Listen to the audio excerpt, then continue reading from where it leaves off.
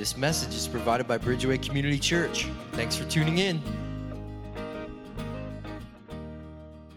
Well, good morning and happy Thanksgiving, Bridgeway. If you haven't heard that already this week a little bit, but happy Thanksgiving from Bridgeway to you, Bridgeway, and family and friends that are here as well. So good just to be together. So fun to be in this series. We're wrapping up the I'll Pray For You series today.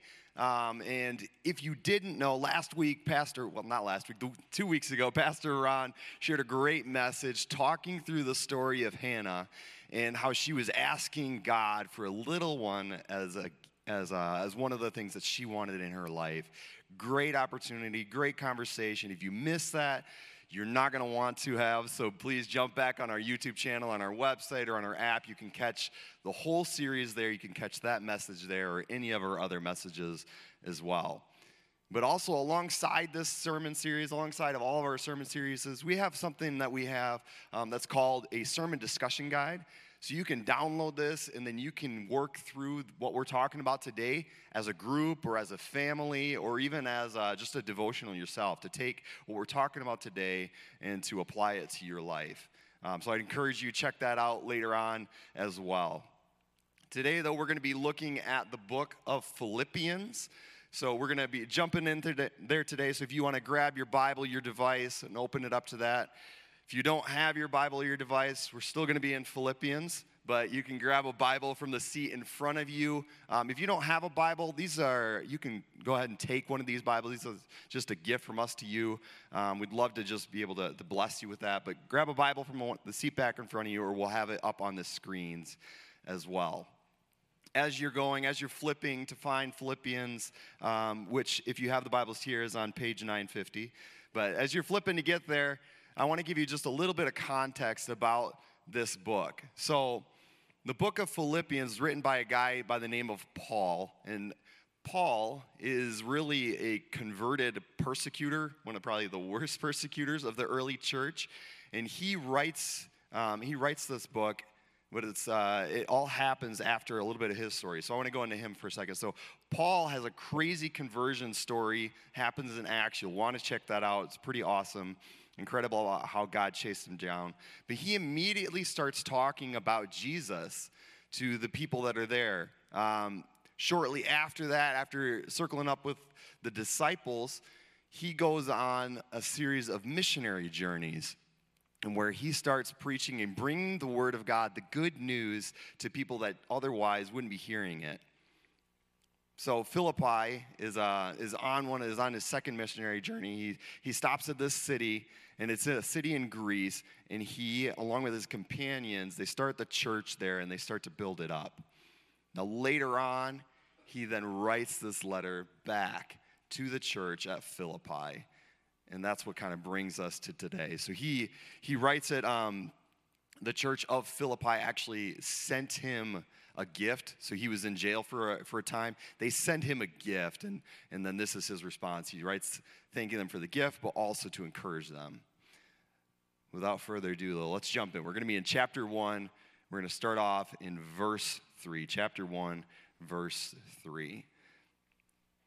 I thank my God every time I remember you. In all my prayers for all of you, I always pray with joy, because of your partnership in the gospel from the first day until now. Being confident of this, that he who began a good work in you will carry it on to completion until the day of Christ Jesus. It is right for me to feel this way about all of you, since I have you in my heart. And whether I am in chains or defending and confirming the gospel, all of you share in God's grace with me. We're going to stop there for today. So, I don't know about you, but there's a few of these different letters that are written in the New Testament by Paul to churches that he plants. And if you're like me, sometimes I tend to skip the beginnings of things. I'm like, yeah, that's really nice, but I just want to get to the meat. Like, I'm going to jump over this little section and get to, like, what are you trying to tell me today? And I think I've been convicted by this as I've been reading this chunk. I think I might be doing a disservice to the word, but also to what God wants to speak to me by jumping over this section. You could even jump into those first couple verses where it just gives you a little bit of context. Verse 1 and 2 of Paul and Timothy and who they're talking to. I think this is super important and sets a foundation for what they're trying to do. So in that first verse, we're going to kind of go back through and just look at these verses together and talk about what God is speaking to us through Paul in these words. So verse 3 says, I thank my God every time I remember you. I thank my God every time I remember you. So in his conversations, that's what he's doing. He's thanking God every time he remembers these people. That's what he's doing. Now, I don't know about you guys, but when I'm starting to put two and two together, based on the context that we just talked about here, he writes a letter to this church, and then he starts off by saying, I thank my God every time I remember you. Now, I'm starting to kind of wonder as I think about this. He gets a gift. I think Paul might actually be that might be one of his love languages, is he appreciates gifts a little bit. Now, I don't know if that's true or not, but as I think about it, he writes this letter in response. He's prompted by the people. He gets this gift, he writes a letter, and he responds to the people after he gets a gift. Maybe that makes you like him a little bit more. You're like, oh yeah, I like gifts too. Those are coming up, right? But he writes a whole letter after it, and clearly their gift has made an impact on him for him to respond in this way. And Paul responds by doing what we're talking about, with thanks. Thanks for you. Thanks for you. He doesn't say, I don't know if you noticed this, but even in that first verse, and if you cheat ahead, he doesn't say, thank you for the gift. That was so nice of you to give me that beautiful, wonderful thing. He doesn't focus on the gift at all. He focuses right on the people. I think it's a big deal. So my son just had, I've got a 5-year-old that will be 6 this week. We just had a birthday party for him yesterday, and we've been working on him to be specific, like, hey, I'm sorry for this. Like, you can't just say a blanket, I'm sorry, or thank you for this. Like, if somebody gives you something, you're specific about what you're thankful for. And after reading this, I think I'm a little bit convicted. I'm like, well, maybe I should turn that around a little bit and get him going, thank you for you. Thank you for being here. Because I had him going yesterday or the day before, thank you so much for being here, for bringing me this. Thank you so much for, I'm like, oh man, maybe I should have been saying, thanks for you. And I'm catching here from Paul that he is putting people over products. He's putting people and their importance over the products that they're bringing. But we're so wired that way. Like, I want to focus on the things that I'm getting. I want to focus on what you gave me rather than who gave it to me. So my question I want to start off for you today for you is, who are you thankful for? Who are you thankful for? And have you told them lately? Hopefully I'm setting you up well. Like, we just came off of Thanksgiving, right? Maybe you've already done this. You're like, yeah, Mike, I did that. I did that yesterday or the day before. But if you haven't, maybe this is just the part of the sermon where, like, this is what you need to take away today. This is your takeaway, to walk away from here and today to tell somebody that you are thankful for them. You can do it in a small way, to write a little text, or you can do an email if you like that way, or a note. Or you can do a huge obnoxious sign, like down by the road. I don't know if you remember this. Maybe now I'm going to date myself here because I'm going to go back with this. But if you remember down by Northland and West River, there used to be a hill there, and they dug it out and made a gravel pit. But they used to put like big prom signs there, like, will you go to prom? Maybe you need to make a huge obnoxious sign for somebody like that. That's what comes to my mind. You don't need to go graffiti anywhere. That's not what I'm saying. But to make a big deal, because I think it's important to let people know that we are thankful. Let's go on to that next verse. In verse 4, he says, in all my prayers for all of you, I always pray with joy.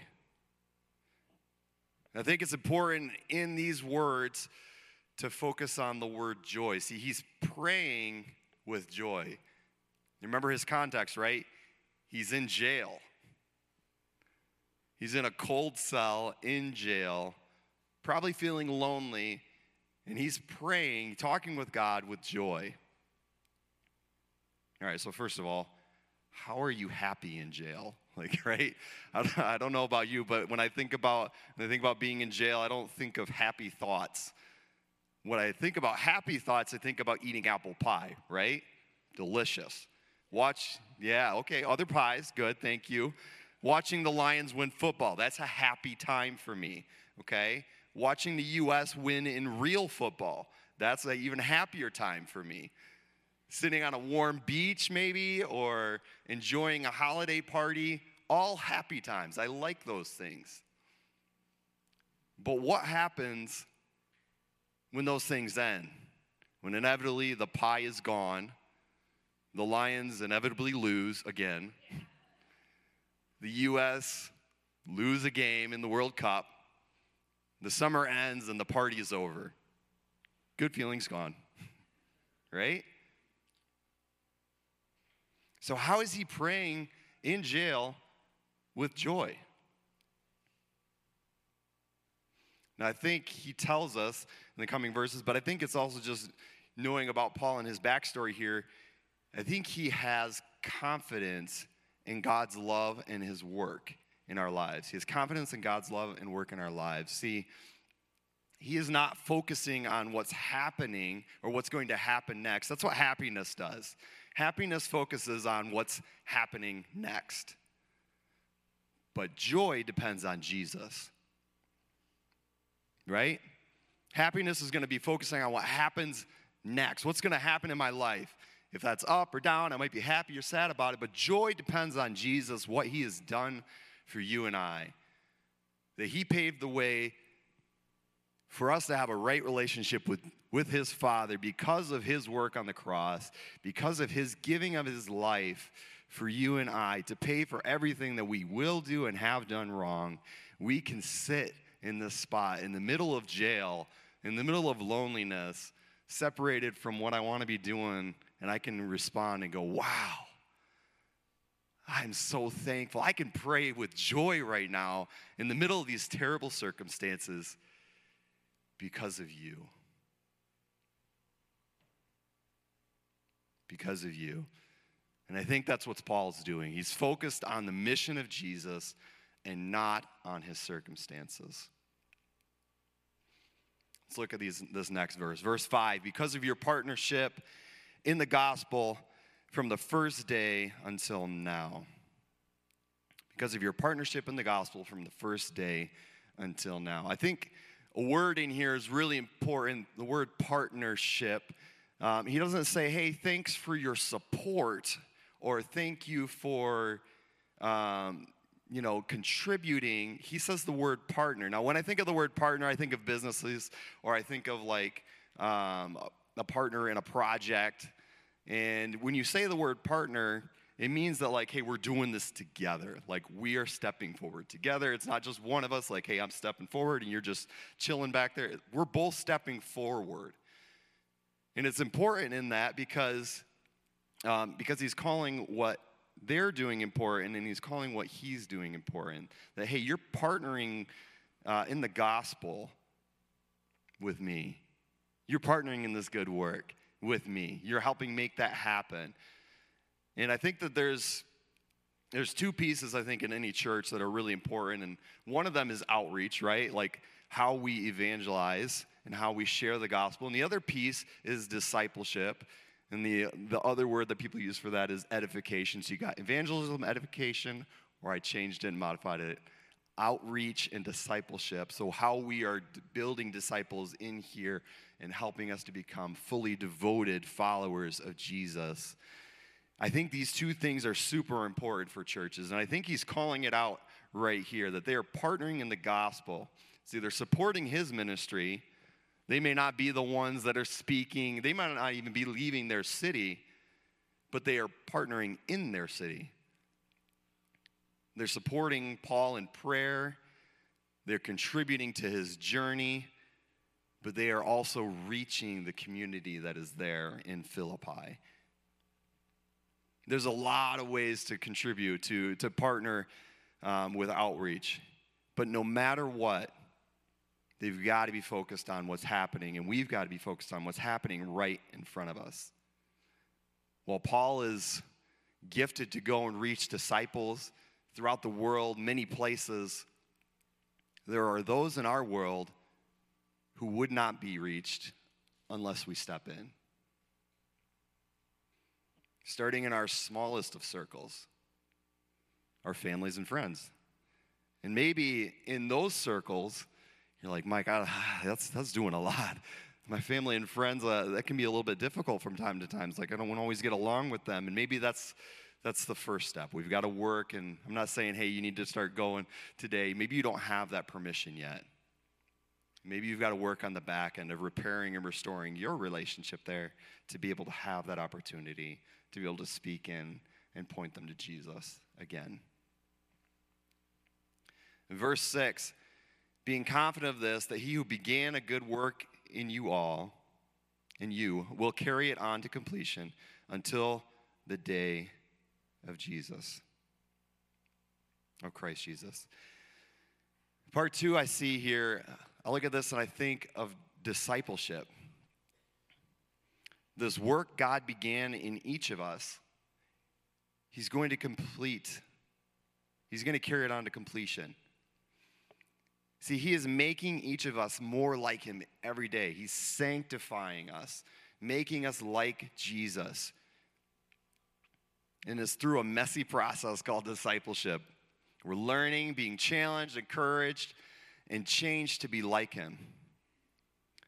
This is Paul's prayer and hope. And if you keep reading after these verses that we did today, you read verses 8 through 11, you can hear him talk a little bit more about his prayer and his hope. And he focuses more in on what he's hoping is their next step in the discipleship process. But he's praying for them. And the second word in that sentence is super important. He's confident. He's confident that God will do this. He's confident that God will bring this work, that he will continue to sanctify, that he will continue to sanctify you and me. All we have to do is let Jesus work. Let the Spirit work in our lives. So are you letting God work in you? Are you letting God work in you? Or are you resisting it? Maybe this is your prayer today. Maybe we got to start here of asking God to even help us with this. Help me to find the obstacles. Help me to find the ways that I'm resisting you. Help me to realize if I'm resisting you.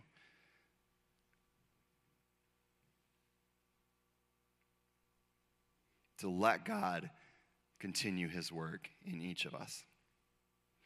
Let's go to this last verse, verse 7. It is right for me to feel this way about all of you, since I have you in my heart. And whether I am in chains or defending and confirming the gospel, all of you share in God's grace with me. Now, I feel like Paul might have a little bit of a tear in his eye as he's saying this, just like it's clear as he's writing this, right for me to feel this way, since I have you in my heart. Like, this is a heartfelt moment. He is sincere in this, and it's clear in his writing, like, he is thankful for these people, and he is justifying and defending that he should be. As he's talking in his prayers, he's thankful.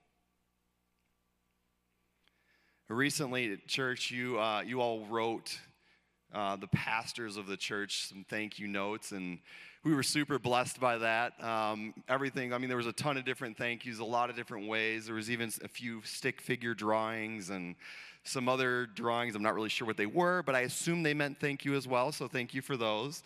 Little ones, thank you for those as well. Those were great.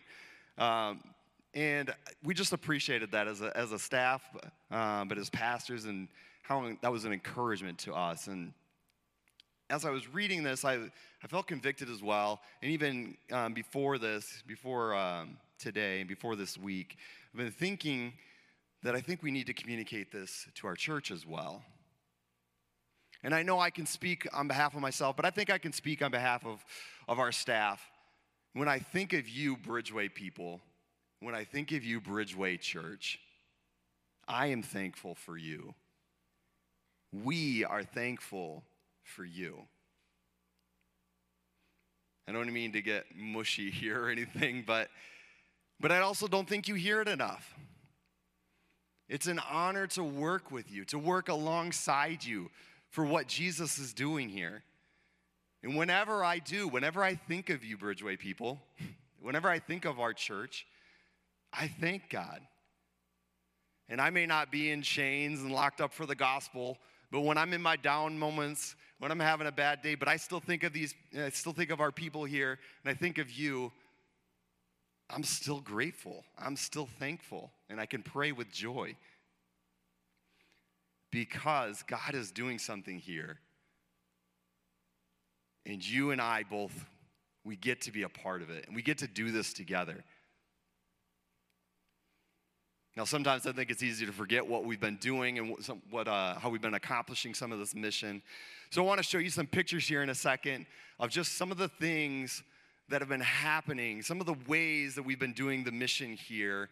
And I want you to, as you look at this, I want you to look at it not only to just see the things that are happening, but I want you to think about outside of it, right? We talked about earlier about how there's lots of ways to partner in outreach. But as you look at these pictures, think about the people that set it up, the people that prayed over it, the people that put the work in, making phone calls, inviting, doing messy work of discipleship, and all the prayer, because none of this happens without the prayer. All right, let's take a look at just a few pictures here. Go ahead and play those. I know it was fast. There's a lot more going on here. There's a ton that's happening here at Bridgeway. We've got our student ministries that's going crazy. We've got our J-Seekers in the back that you saw. We've got missionaries that we are supporting and partnering with around the world, groups that are happening all over the place. And it's good for me to look at this because I'm not a part of everything. I can't be. I'm only one person.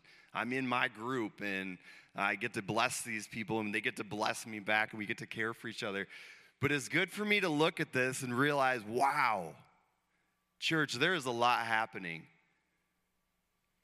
And it is so fun to be a part of it with you. So fun.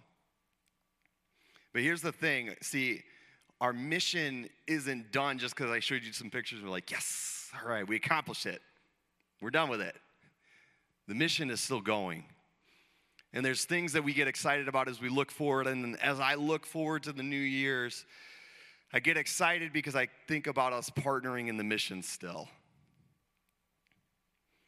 And you see, we found a way to do this, a little new, to do it and to accomplish our mission in the new year in a new way.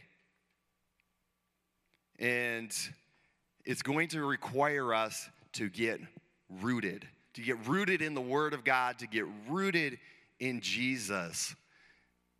And so we found this book. It's called Rooted, which is super helpful so I can remember it. And we've been working through this curriculum, through this study since this summer. And I have to tell you something that we are beyond excited about it, because everybody that's been through it and is going through it right now is being changed by it. And it's not necessarily that they're being changed by Rooted, but they're being changed by the Word of God and the Spirit of God doing a work through Rooted.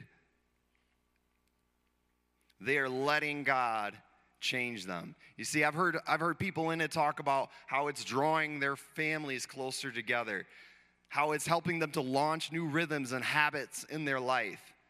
It's creating new friendships. It's helping to create deeper friendships, and ultimately a direction for you and me to invite others to. See, if you're curious about Jesus, or you felt maybe like you've been away from him for a while, this is for you. Rooted is for you. If you've been here, you've been a part of a church for 20, 30, 40, 50, 100 years, this is for you. Because we all need to be rooted in the Word of God together. And we all will bring something to that table. And we can all help each other in that discipleship process. And God will use us in those ways. So this is going to start January 22, as you see on the screen. And some of you are like, Mike, this is way too early. Like, we just had Thanksgiving. That was on Thursday, in case you're wondering. Some of us, I think I heard, were pretty excited about Christmas. You already got your Christmas trees up. You're like, I'm still focused. I haven't even gotten past Christmas. You're talking about almost the end of January? Seriously, what are we doing? Here's why. We're telling you this early because I want you to have time. We want you to have time to move stuff out of the way, to make way for this in your life, to create time so that you can go, you know what, this is what I need. I need to be rooted. I want to do this. And I know some other people that might need it too. See, we think this is going to be awesome for anybody that gets to be a part of it because we've been in it, our staff is in it and doing it, and we have been growing and being changed by it. And we want to make a way for this for you as well. So if you're currently in a group, you're like, man, I can't, I'm in a group. Your group could do it. Just talk to your group leader. We're actually having a group leader meeting next weekend, so I'll be able to chat with the group leaders then. But also, I just want you to think, could you do this? Could you jump in and do this rooted study with us for 10 weeks? 10 weeks in January, we're going to buckle down just one book. We're going to work through this. Is this a user error in here? Talk really loud for a minute until we figure this out. But this is happening January. The cost is $15. And what that does, that covers the book at a discount because we believe that it's important. But I don't want you to hear it cost and be like, man, I can't do $15 right now. I know things are tight, and I never want money to be in the way of your discipleship. So please let us know if that is an issue because we believe that this is that important. But church at large, here, I want to give you some ways that you can help with this, how you can help with this mission as well. And as I do this, if I can have the worship team start making their way up here, and I will share with you these things. So the first one that you can do is you can pray that you can be a part of it. So we just talked about, I'm trying to give you enough time, trying to give you time to be able to look forward into January.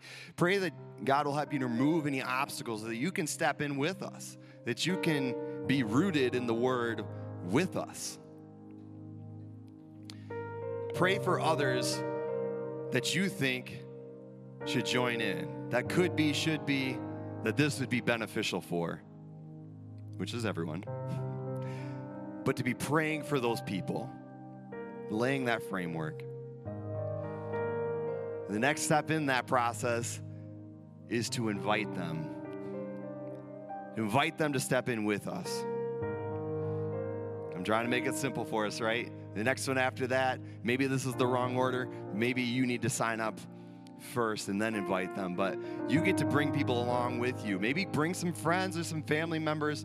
Myself, I've been challenged with this as well, to reach out into my extended family and see if there's a way that I can work with them. And even though we're at a distance, that maybe I can walk them through this as well. And the last one, don't miss this. Don't miss this chance. Don't miss this opportunity for what God wants to do in your life in January. Bridgeway, I gotta say, echoing Paul, I'm thankful for you. We are so thankful for you, church, for the ways that we get to do ministry. I know I've said that before, but I want to say it loud and clear today. We do ministry together. We are partnering in this mission together, and we get to do it. I'm so thankful. We're so thankful that we get to do it. I'm so thankful for what God is doing here in me, in us, and we get to do it together. Let me pray for us. Jesus, we love you. We're so grateful for you. Thank you for coming to seek and to save us, to save the lost. You came for us. Thank you for inviting us to go with you, to follow you, to be like you. So you started something a long time ago, and you handed it off to your first church. And Paul took it, and he handed it off to the next churches. And God, I pray that you would give us courage to do the same, to invite others to be a part of this mission. And God, personally, I pray that you'd help us to remove any obstacles in our own lives, to be rooted in you and your word. And God, like we read today, we are thankful. We're so thankful for these people, for your people, for the work you are doing in us. And God, I just ask today that you would continue the work until completion. Amen. Thanks for listening to our podcast today. Check out our app or website at bridgewaycommunity.org for more messages or to take the sermon one step deeper by downloading the sermon discussion guide.